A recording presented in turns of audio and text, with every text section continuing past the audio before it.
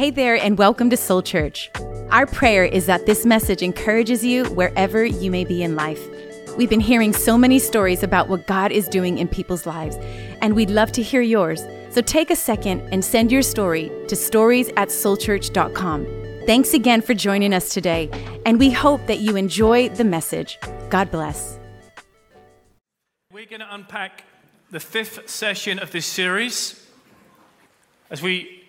What happened on October the 7th, I really felt God stirring me to talk around recognizing the times that we're living in. And the goal of this series is really to, first of all, recognize things are different. Who would say the world is changing again? The world is shifting. And live with a sense of urgency by sharing the good news of peace and love to those around us. That's really why we're doing this series. And our world is changing, and Bible prophecy is happening in front of our eyes. Many of the things that we're witnessing on our news channels have been foretold in Scripture, so they should come as no surprise. So a little bit of a statement or a vision statement for the series is Jesus is coming back again. The world as we know it will end. Those who know Christ will spend eternity with him. Those who don't know Christ will spend eternity in hell. It's a heavy statement, isn't it? This series, though, is not to scare us, but really help us just recognize and acknowledge what is happening around us. Now, teaching like this can often bring a sense of fear and uncertainty and catch people off guard. That's not what the point of it is. It's a message of hope. This is a series of a message of hope. The message of Jesus is always one of hope. Even though Jesus speaks truth, the truth is to bring freedom into people's lives. Now, in the Gospels, there are 6 questions that we're addressing. 6 questions before Christ died, resurrected, and sent back to heaven that Jesus addressed. Question 1 we looked at 2 weeks ago. Why does Jesus need to return? The answer was to save us from ourselves. The world would self-destruct if Jesus does not come back. The second question, when will this happen? Well, we don't know. The Bible doesn't give an exact date or time. The third question, what are the signs? I unpacked talking about deception, division, disasters, defamation, desertion, disinformation, and declaration. If you missed that message, I encourage you to catch up week 1 of this. Last week, Steve brilliantly unpacked the question of how we should live. Live with our lamps ready, carry the oil, use the oil, and steward the oil that God has given us. So this week, question number 5, and I'd love to say this is an easier week, but it's not. Question number 5 is this: where will we go? Where will we go? Now, before we begin to answer that question, I want to just say this, that Chantal and I, one day, we have to stand before God, like we all do, but we have to give an account to a higher standard. We have to give an account of what we have taught the church, because we've been given this responsibility, authority of being senior pastors in a church. And Hebrews chapter 13, Paul talks about that we are set to a higher standard, which means the Bible or church is not like a bag of pick and mix, where we can just pick out the sweets we like and leave the ones we don't. Okay, that's not what happens. We have to give people all the information from the Bible and from the responsibility that God's given, and it's up to everyone what they do with that information. But our responsibility is to teach the whole truth. And so humanity, let's get back to our question, has always had this fundamental question: what happens next? Where do we go? Has anyone ever asked themselves that question? What happens next? 3 people. Come on, who's ever asked that question? What happens next? Where do we go? If I was to die today, what does life, what happens next? So I decided, rather than just me answering it, or the Bible answering it, why don't we go out into the streets of Norwich and ask some of the locals what they think happens next. They gave some very interesting responses.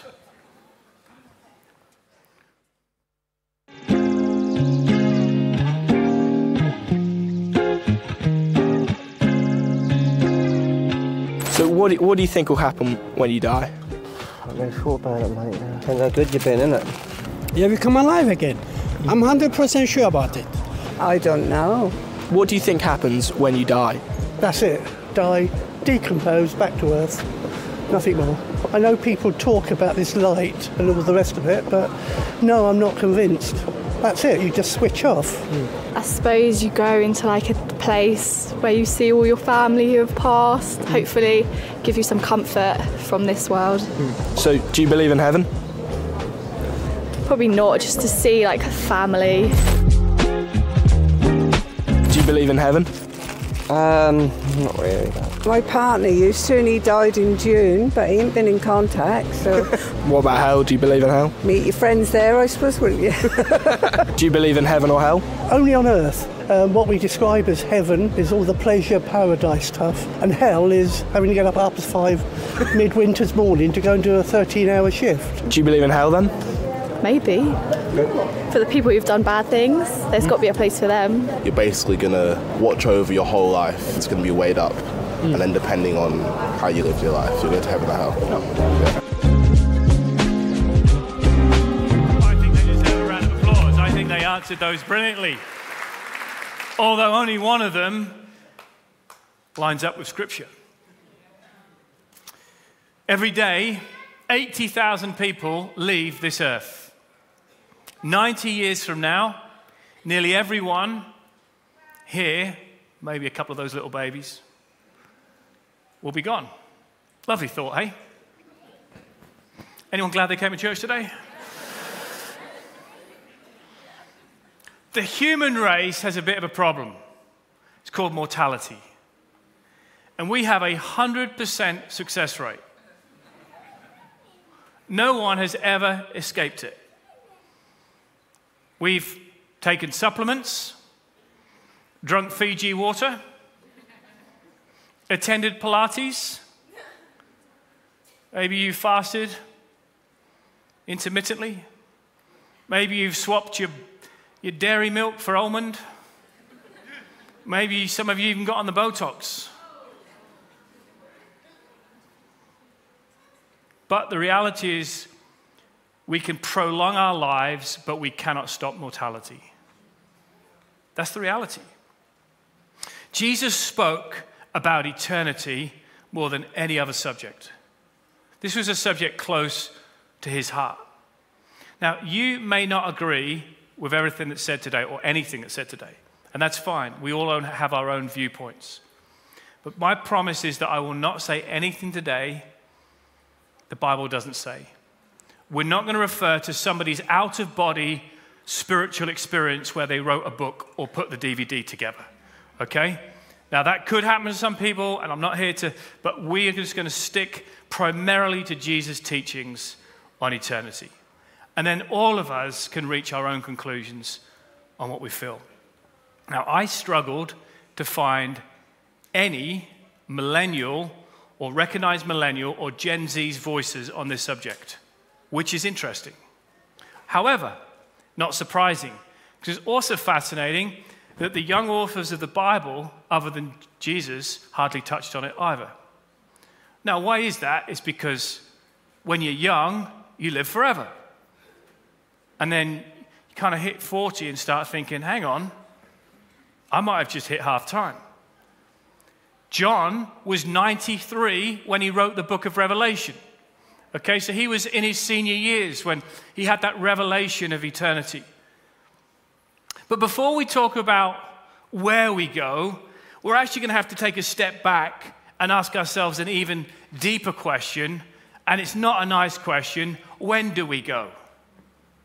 When do we go? David said this in Psalm chapter 90, verse 10. Our days may come to 70 years or 80 if our strength endures. Yet the best of them are but trouble. That's true. And sorrow, for they quickly pass and we fly away. Now, David is saying, roughly, he's probably speaking from experience, being around family and friends and life and work. He's saying people's lives are somewhere between 70 and 80 years as a generation. Some people, sadly, die quicker. Other people miraculously live longer. But on average, somewhere between 70 and 80. Now, I have got 70 rocks between these two buckets, okay? Each one of them has got a number on it. Okay, this is number 35, this is number 32, this is number 14, number 20, number 11, okay? And every one of these, those numbers are between 1 and 44. Who knows what they represent? They represent the 44 years of my life that have been spent. I can't get those back. I wish I could. Anyone wish they could take a couple of years back? You're like, yeah, give me a couple, wind it back a few. In this bucket, I've got the remainder from 45 to 70. And there's a lot less in this one than there is in that one. And on the table, I've given myself, because I've been trying to eat a healthy diet, trying to look after myself, okay, trying to drink a lot of green tea. I've given myself the extra 10 that David was talking about, okay, just to make the bucket feel a little bit fuller, okay? But the problem is, I'm still well over halfway. What are you laughing at? Some of you are way over halfway too. But the challenge is, every year, this is number 45, this one, settle, make sure you got me something nice, because in 2 weeks. In 2 weeks' time, this one is going to travel to that one. And this one becomes a little lighter. And every year, you drop a stone. Sadly, not in weight. Who wish they drop a stone in weight every year? I mean, that would be a perfect birthday present. Who would take that for a birthday present? I'll give you yeah, there we go. It doesn't work like that. Every year, and I want us to keep, we're going to come back to this illustration of the stones, because the reality is, every year, one of our stones moves to the other bucket.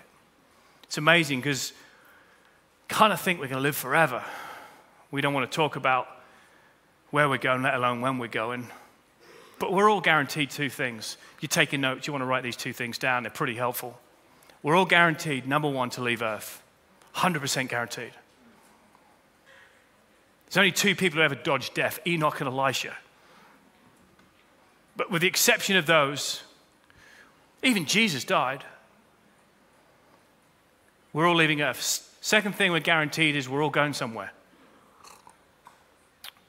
James 4:14 says, what is your life? It's a vapor. Appears for a little while and then vanishes away. I don't think we can ignore this subject of eternity. Probably for some of you, especially the younger ones, young adults, you've got so many buckets there, so many stones ahead of you in the bucket, it doesn't really matter. But what happens, I remember being like that at 20, 21, and suddenly I'm 44. I'm like, where did that time go? Anyone else? Especially when your brain's getting younger and your body's getting older. Try and play football. It's honestly a joke watching us on a Monday night. We've got the older group play on a Monday night, and we're still playing like we're 20-year-olds, but we don't play like we're 20-year-olds. Because we can't, because the body ages. But the more we dismiss eternity in the future, the more we free ourselves to live how we want in the present. We'll say that again. The more we dismiss eternity in the future, this is subtle. This is a subtle lie from the enemy. What he does is he says you're free to live how you want in the present. Oh, I'm only alive 70 years. If I'm lucky, 80. If I make it to 70, so do you know what I'm going to do? I'll just do what I want. I'll go where I want. I'll spend what I want. I'll sleep with who I want. I'll drink what I want. I'll take what I want. Because when I'm done, I'm done. And so many people live with this attitude. We even saw it in the video, when we're done, we're done. But the reality is when we're done, we're not done. So if we could just get God out of our minds eternity so far out of our thinking, we don't have to be concerned about how we live. I actually think the more we talk about eternity, actually the more concerned we should be of how we spend our rocks on earth. If we really believe that we're going somewhere to spend eternity, I actually think we would live a different life. If you could spend 1 second in hell and 1 minute in heaven, who knows, tomorrow would be very different. Very different. One of the reasons I teach on this every year is not just to make us aware of the next life, but help us know how to live this one. Because if we believe in eternity in the next life, it should shape how we live in this life. One of the lies the enemy has sown to our generation is we have to make this world which we live bigger and the one we're going to smaller. Out of mind, out of sight, out of mind. So we make this world bigger. But the greater my expectation of heaven, the better standard of life I'll have on earth. And we've squeezed the teaching of eternity out of pulpits. We've squeezed it out. We've lost our eternal perspective. In fact, we have become obsessed with history and forgotten about eternity. We've become obsessed with history. Now, I love history. Okay, I got a C in my GCSEs. Trust me, that's good. That was one of the higher grades. I came home and told my mum I got a C, and she looked at me as if to say, but no, trust me, that was a good one. Because I'm a historian. I love history. I love Bible history. I love walking around the museums in London. But the reality is we cannot make an idol of history. We cannot make an idol of it.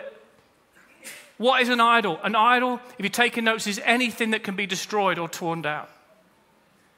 And we live in a world that's obsessed with idols. Obsessed with cars and stuff and all those things, but God isn't saying don't have these things. We've got to just keep them in the right perspective. Because when Jesus comes back, and Jesus is coming back, everything we have will go. Jesus said in Matthew chapter 24, verse 35, he said, heaven and earth will pass away, but my words will never pass away. 2 Peter 3:7. But by the same word, the heavens and the earth that now exist, this is heavy going, especially if you're an environmentalist. The earth that now exists is stored up for the fire. Wow. Everything we know goes. The cars we drive, the house we live, everything. The FTSE 100 share index companies. You mean everything that I've built in my lifetime will go? If you believe what Jesus is saying, yes. Everything we held high will be brought down low. So why do we treat it like it's going to be here forever? I actually think life will be better. This life will be better if we shift our focus to the next life. The goal of today is to make the next life bigger and this life smaller. Because everything is screaming, this one bigger and that one smaller. But actually, if James is right, we only spend eternity. Because every year,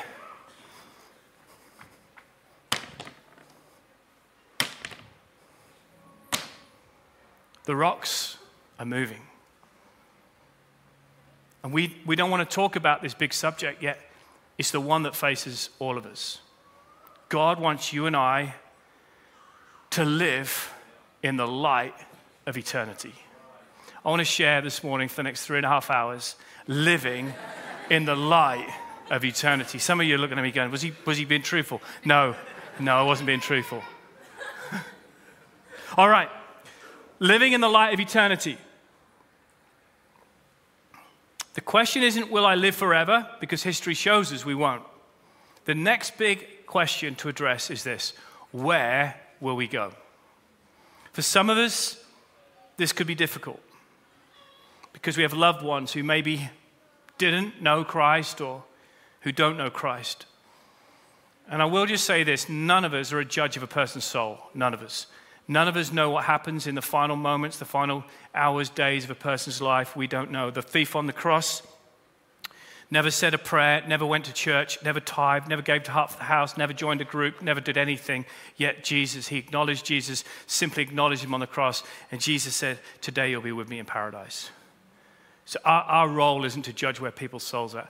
There's an old hymn that says, the vilest offender who truly believes one moment from Jesus a pardon receives. We just don't know what happens in a person's life. But once again, let's allow the words of Christ to answer this question, where will we go? Matthew chapter 7, verse 13.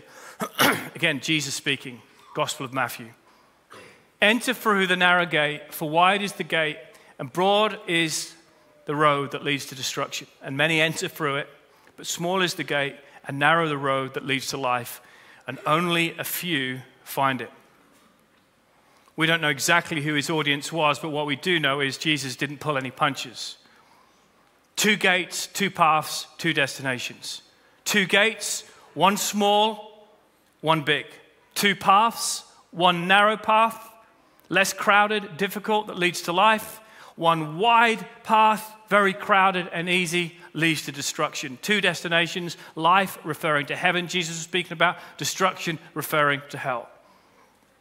Now, no matter how well I am as an orator, how eloquently, adequately I could speak, I could never, ever have words to describe heaven or hell. There are not words in the English vocabulary that could talk about the magnitude of both of these places. But what I have done over the past few weeks is I've studied them both. I've studied what Jesus said about them both. And I want to give us 12 biblical insights into heaven and hell to help you understand. Okay? 12 biblical insights. 6 on hell and 6 on heaven. And then we all get to choose the destination. I'm not going to tell you what to do, and you don't tell me what to do, but I'll give you an opportunity at the end of this service to choose which gate, which path, and which destiny you want to go. But let's look what Jesus said about these. Who wants the good news or the bad news? Should we start with the bad news? Let's get the bad news out of the way. I like to get the bad news out of the way first, all right? Jesus talks about hell. Now, when he speaks about hell, he uses some pretty real, raw language. In Luke chapter 16, it's the story of the rich man and Lazarus. It's a complicated story, and I haven't got time to unpack it too much. But we do get a little glimpse of what hell could look like. Now, most parables are metaphoric, they're figurative. And Jesus usually uses them to make a point. And we don't get much detail in a parable. However, this is one of the parables where Jesus gives us extended details about what he's talking about. It says, there was a certain rich man who was clothed in purple and fine linen and fed sumptuously every day. But there was a certain beggar named Lazarus, full of sores, who was laid at his gate, desiring to be fed with crumbs which fell from the rich man's table. Moreover, the dogs came and licked his sores. Oof. So it was, the beggar died and was carried by the angel to Abraham's bosom. The rich man also died and was buried. And being in torment in hell, he lifted up his eyes and saw Abraham afar off and Lazarus in his bosom. He cried out, Father Abraham, have mercy on me. Send Lazarus that he may dip the tip of his finger in water and cool my tongue, for I am tormented in this flame. But Abraham said, Son, remember that in your lifetime you received good things. Likewise, Lazarus, evil things. But now he is comforted and you are tormented. Besides all this, between us and you, there is a great gulf fixed, so that those who want to pass from here to you cannot, nor those from there to pass to us. Verse 27, he said, I beg you, therefore, Father, that you would send him to my father's house, for I have 5 brothers, that he may testify for them, lest they also come to this place of torment. Normally, we probably get to Luke 16 in our daily devotion and go, that sounds a bit odd, a bit weird. Let's get on to Luke chapter 17, which is a lot easier. But I don't think we can just jump over this chapter like it doesn't exist. Why didn't Jesus just say, 2 people died, 1 went to heaven, 1 went to hell, and everyone else lived happily ever after? The point is, Jesus intentionally gives the reader and the listeners information, facts about what hell will be like.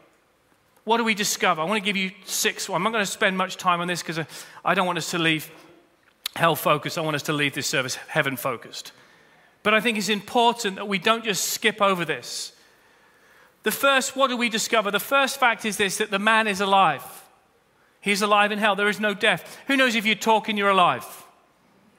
The whole chapter is a person talking. So we know there's no let up in hell. The second thing is this man has full memory about what's happening.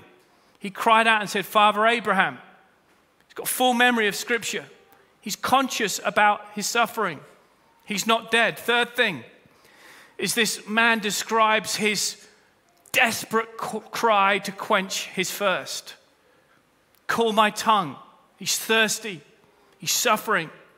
The fourth point we see here, insight, is the man is describing the conditions, the environment of hell. It says, I am tormented in this flame. Hell is not a place where sinners hang out in bars and brothels and smoke weed and they talk about their sins and see who's done the best sin this week. That's not hell. That's what we've created as hell in our mind. Hell is a place of eternal torment.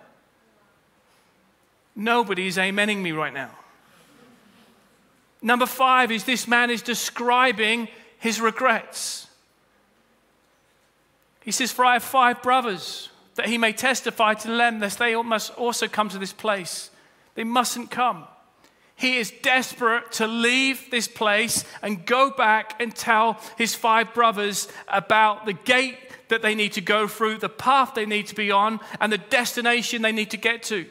What makes hell hell is people remember that they had an opportunity to choose another path. That's what makes hell hell.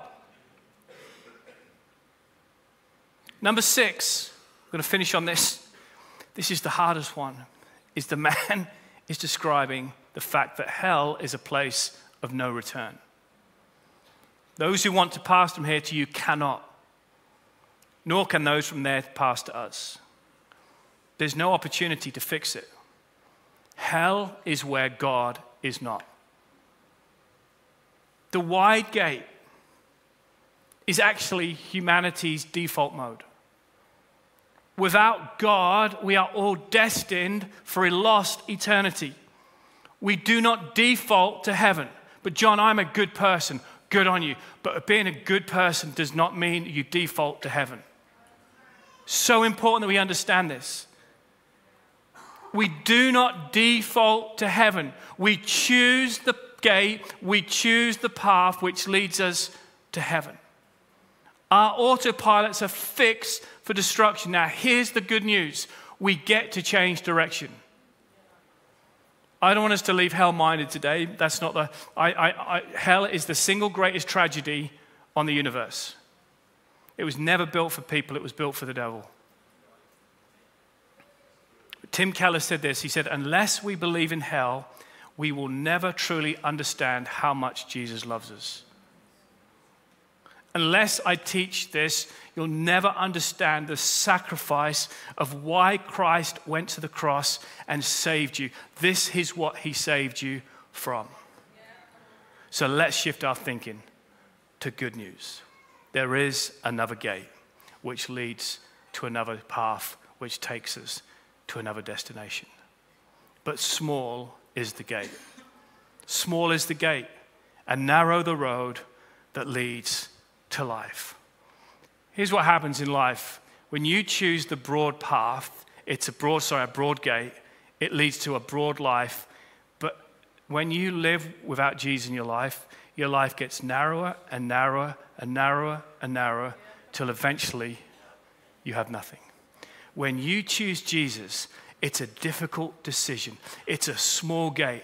You might get bullied at school. You might get persecuted at work. But as you choose Jesus, there is opportunity and favor, and God gives you a wide, wide path to an eternal life. It's a difficult gate. It's a difficult path which leads to eternity.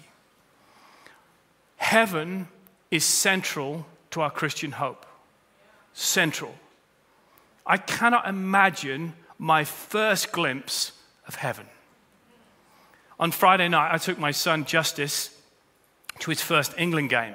We went to Wembley, and they played Malta, and we were a little bit late for the game. There was a lot of traffic, and as we walked through the turnstile, we walked in. I said, Justice, turn around. He just went, wow. He'd never seen a stadium, a 90,000-seater stadium, where 87,000 seats, and all those people, and the crowd, and the noise, and just a great atmosphere, and all his favorite players. And he just gasped, wow. Can you imagine the day when all our rocks finally are spent?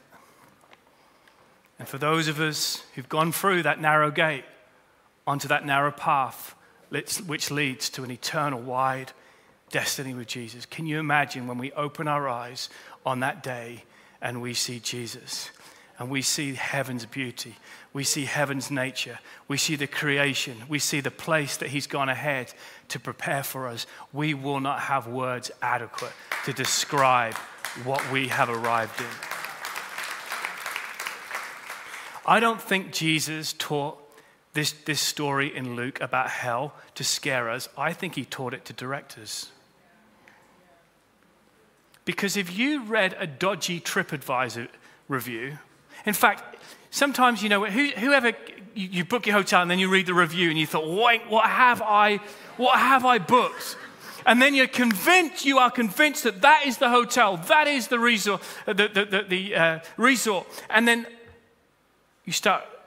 someone puts a picture up of like mold in the room or a rat running across the floor, and we've had that, don't you worry. But you know, can you imagine reading people's reviews of hell and thinking, do you know what, I'm going to check that out? You wouldn't dream of it. Jesus gives us a TripAdvisor review of hell, yet people still say, you know what, I'll have a bit of that. That's a TripAdvisor view of what eternity. That's not Paul's review. That's our Lord and Savior's review of our eternal destiny. Why would anyone even want to go near a place like that?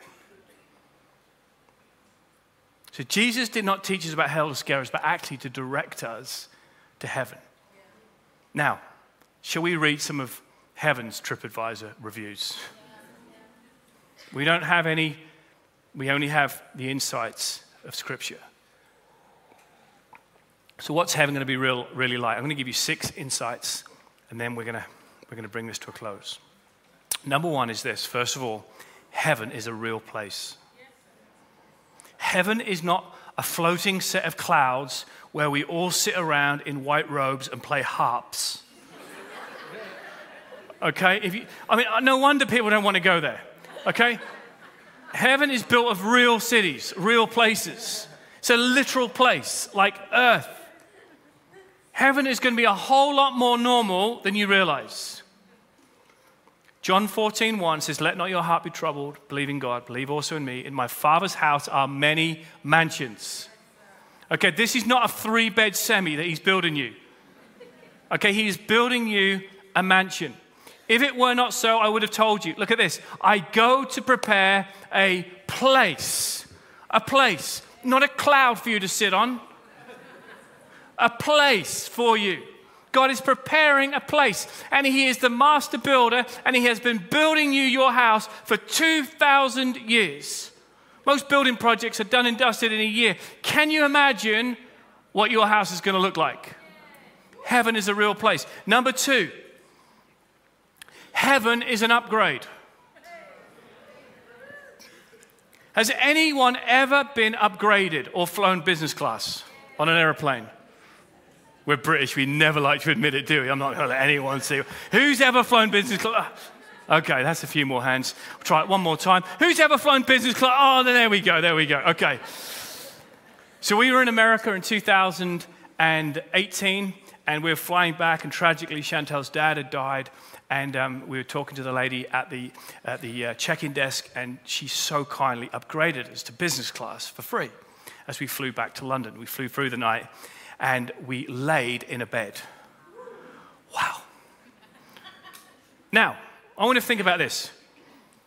Did I spend any time as I was laying down, being served beautiful food and drinks, thinking, I wonder what I'm missing in the back of the plane? I wonder what it's like to be at 45 degrees with no leg room when you're 6'3". I wonder what it's like to be eating chicken or beef, chicken or beef, chicken or beef, chicken or beef. I wonder what it's like. I wonder what it's like to have the knees of the person behind me in my chair and pushing me back and me having that fight. I wonder what it's like to be having armrest wars. Has anyone ever had armrest wars? I tell you, when I get on that plane, even when I'm getting my bag, I'm like that. I'm like, you're not having my armrest.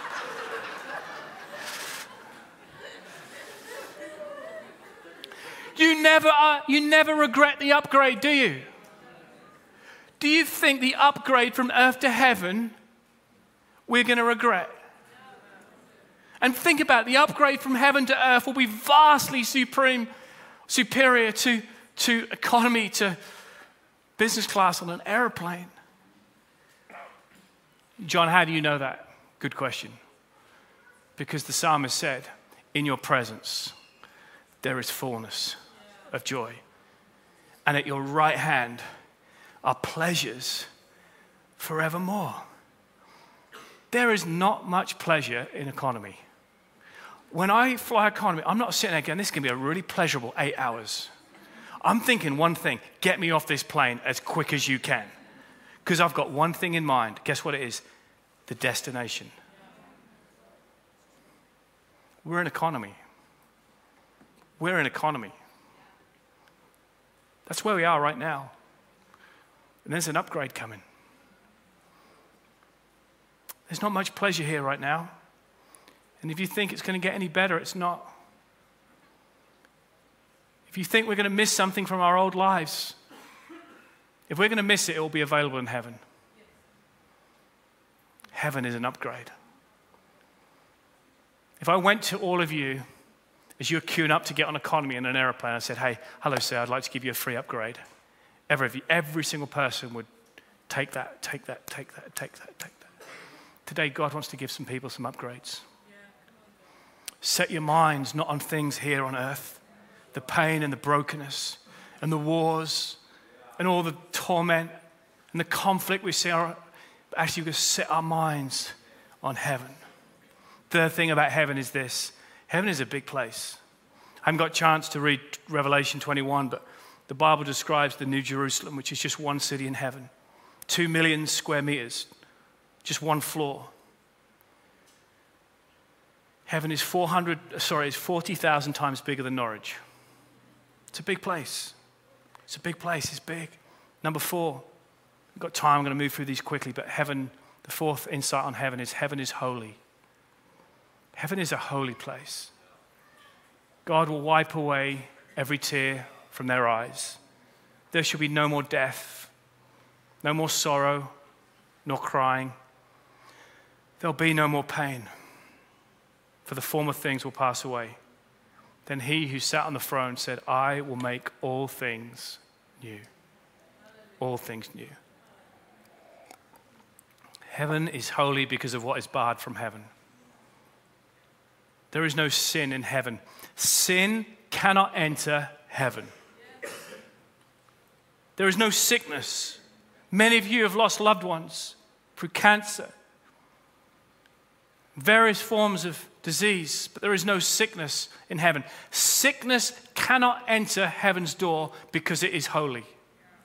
There is no sorrow, there is no pain, there is no death, there is no darkness, because the light of Jesus brightens up heaven. There is no wickedness, there is no funeral homes, there is no cemeteries, there is no hospitals, there is no orphanages, there is no prisons, there is no police force, you name it, there's no Portman Road. It is heaven. Heaven. Because of what is barred from it, heaven is holy. Number 5, heaven is a school. Who loves to learn? It just doesn't matter how old you are, young you are, you just love to learn new things. That won't stop in heaven. 1 Peter 1:12 says, to him that was revealed that not to themselves, but to us they were ministering the things which now have been reported to you through those who have preached the gospel to you by the Holy Spirit, sent from heaven, things which angels desire to look into. If the angels are still learning, we'll still be learning. If you like learning, you'll still be learning in heaven. Maybe you could do an archery course with David, a prophetic course with Isaiah, philosophy with John, tent making with Paul, boat building with Noah, surfing with Peter.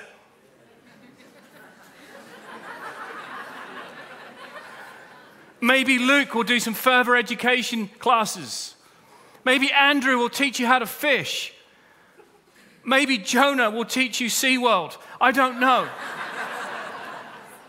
But heaven's not a place we're just going to sit back. Heaven's going to be an active place where we will continue to learn and grow as individuals.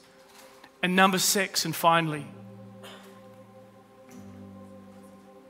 heaven is the great reunion.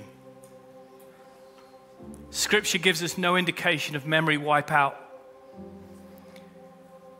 causing us not to recognize family or friends. King David said at the death of his infant son, in 2 Samuel 12:23, he says, you cannot come to me, but I can go to you. Isn't that beautiful? You know, that brings so much hope and comfort, that verse, especially for parents who've lost children during pregnancy or childbirth. They cannot come back to us, but one day we will go to them. It also gives us an insight to babies and children who don't have the knowledge or the insight and the understanding of Jesus, that they will be in heaven. So then the question is this: who is in heaven? Well, we know Jesus will be there. Those believers who died before us. I think of Rowley and his family here today. Rowley is in heaven right now. John and Chris, Elizabeth is in heaven right now. One day we'll be reunited to those believers who've gone before us. Those believers who die after us. And you and I will be there if we choose the right path. You see, based on the TripAdvisor reviews, we all have to choose the gate which leads to the path which leads to the destination. We don't default to heaven. We don't default there. We have to choose. There's a really dangerous theology out there. In fact, I'd go as far to say it's a warped theology. It's called universalism. You may have come across it. Universalism basically said all roads lead to Rome. Regardless of anyone's conduct, belief, everyone will eventually get to heaven. Why did Jesus have to die then? Why did Jesus have to die if all roads lead to Rome? Sadly, that's not the case. Jesus said, I am the way, I am the truth that leads to life. I am the way. You have to choose his way, his path. And the guarantee is it leads to life. We don't default to heaven, we choose. We choose eternity with or without Christ. So how do we choose? Well, the good news is we don't have to do anything apart from acknowledge that Jesus is our Lord and our Savior. In Ephesians 2:8, it says, for by grace we've been saved. Not by works, but through faith, and that not of yourselves. It is a gift of God as a result of works. You know, I love receiving gifts, and birthday season, the Norman family's coming up, and Christmas is coming up for all of us. And we all love receiving gifts. But the greatest gift we can ever receive is the gift of salvation. It's the gift. That's what it is. It's a gift from Jesus to us. We can't get through the right gate by our works. It's not even enough by being good or doing the right things, donating money, serving for a charity. All those things are fantastic, but they don't get you on the right path. What gets us on the right path is simply opening up our hearts and saying, today, Jesus, I need you. I need you. I've tried to live life my own way. I keep getting it wrong. And there's this gap in my life. Jesus today wants to fill it. He wants to remove the mistakes, the sin, the poor choices, the times we got it wrong, the regrets. But he'll never leave you empty. He wants to fill that gap with his love and his forgiveness, his peace. Romans 10:9 says, if we confess with our mouths that Jesus is Lord and we believe in our hearts that God raised Christ from the dead, today we will be saved. We simply have to choose the path.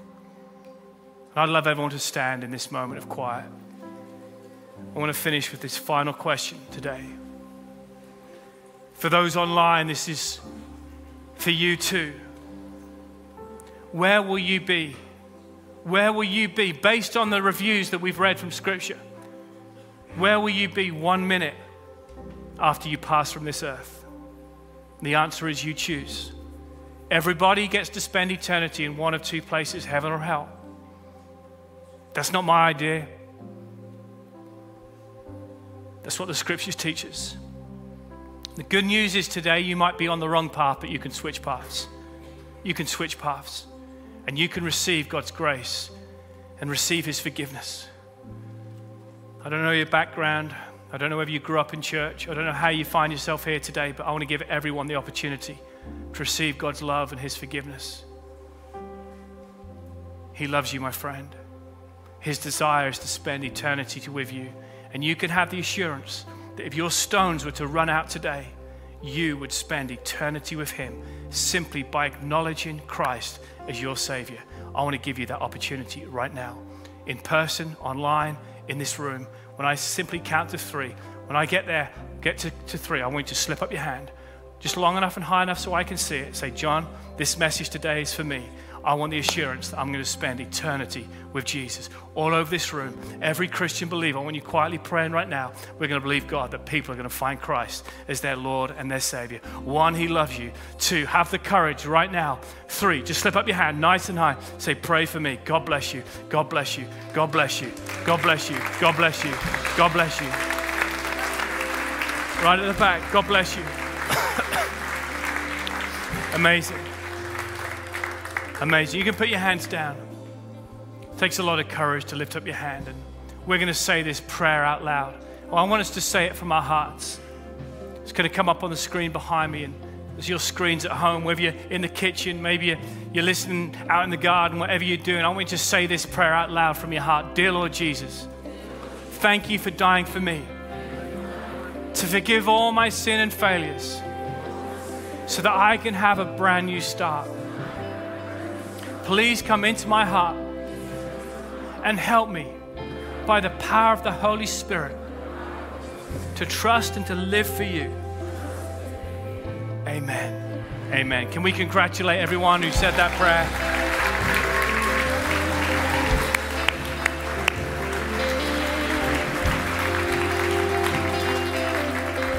Many of you lifted up your hands, and many of you maybe you didn't lift up your hands. It's not about your hand, it's about what's happening in your heart and your mind this morning. Our team is going to be outside in a moment when we conclude the service, and they'll just be holding up this book. It's the Gospel of Mark, one of the great books of the Bible. We encourage you to take this. It's a gift from our church to you. And we want to encourage you just to maybe just share some of your details with us so we can stay in touch with you, because we want to help you as you journey together in your newfound faith. And, you know, becoming a Christian doesn't mean all your problems disappear. It just means you have someone with you with your problems. It just means you have someone with you you can talk to every step of the day. And so, you know, it's not easy. Some of the things that are happening in our world right now, and the Bible does give us some clear information and projection on what's happening. And that's why I encourage you to take hold of it and begin to read it and help you study it. So well done. One more time, let's congratulate everyone who said that prayer. If you're watching online, please let us know that you made that decision. So I think for us, that many people made their peace with God today, but a message like that for Christians, what do we do with that? I think as I studied this week, I said, Holy Spirit, how do we land this? Because it's okay if someone doesn't know. For the majority of people listening to that, what do we do with it? What do we do with a message like that? And I felt the Holy Spirit show me this on Thursday. Colossians 3:22, to set our minds on things above, not on earthly things. And every time I've watched the news, seen things that have been sent to me, articles, my heart breaks. I see the deterioration of humanity in our world at a rate that I've never seen it before. And we all feel the brokenness and the pain that we're watching. And I remind myself, this is what the Holy Spirit said. He said, John, share this with the church. Every time we see pain, every time we hear heartache, remind ourselves of this. It doesn't end like this. It doesn't end like this. This is not the end of the story. Heaven is our home. Heaven is our home. And for some of you, the rocks are slowly, they're creeping to the other side. And you're saying, wow, kind of hanging on.